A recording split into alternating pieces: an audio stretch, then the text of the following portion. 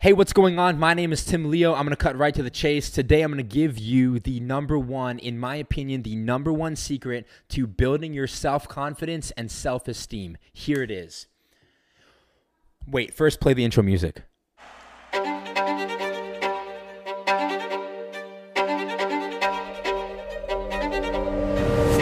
It's really important that will help you grow your business. Okay, here it is.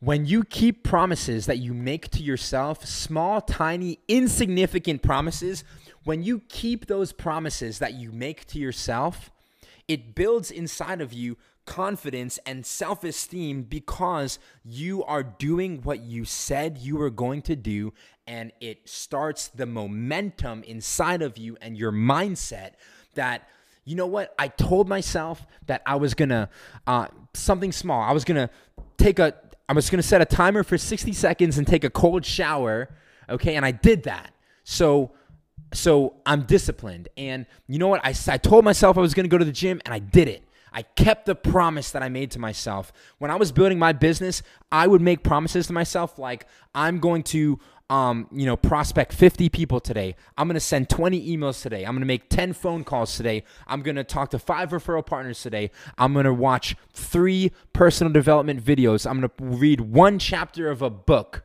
which, by the way, if you go back and rewind that, those are all really good things to do. That was really good. I'm going to read 1 chapter of a book per day. I'm going to say 1 prayer to God per day, right? Actually, you should say 3, but I'm going to say 3 prayers a day, and those things, when I did them, they built inside of me this mental momentum. That's a good hashtag, mental momentum. Building mental momentum by keeping those promises to yourself that I absolutely, without a shadow of a doubt, I believed that I deserved to be financially free because I made promises to myself and I kept those promises. How many times in your life have you made promises? I'm going to go to the gym. I'm going to build this business. I'm going to do this. I'm going to, whatever it is. You made promises yourself and you broke those promises.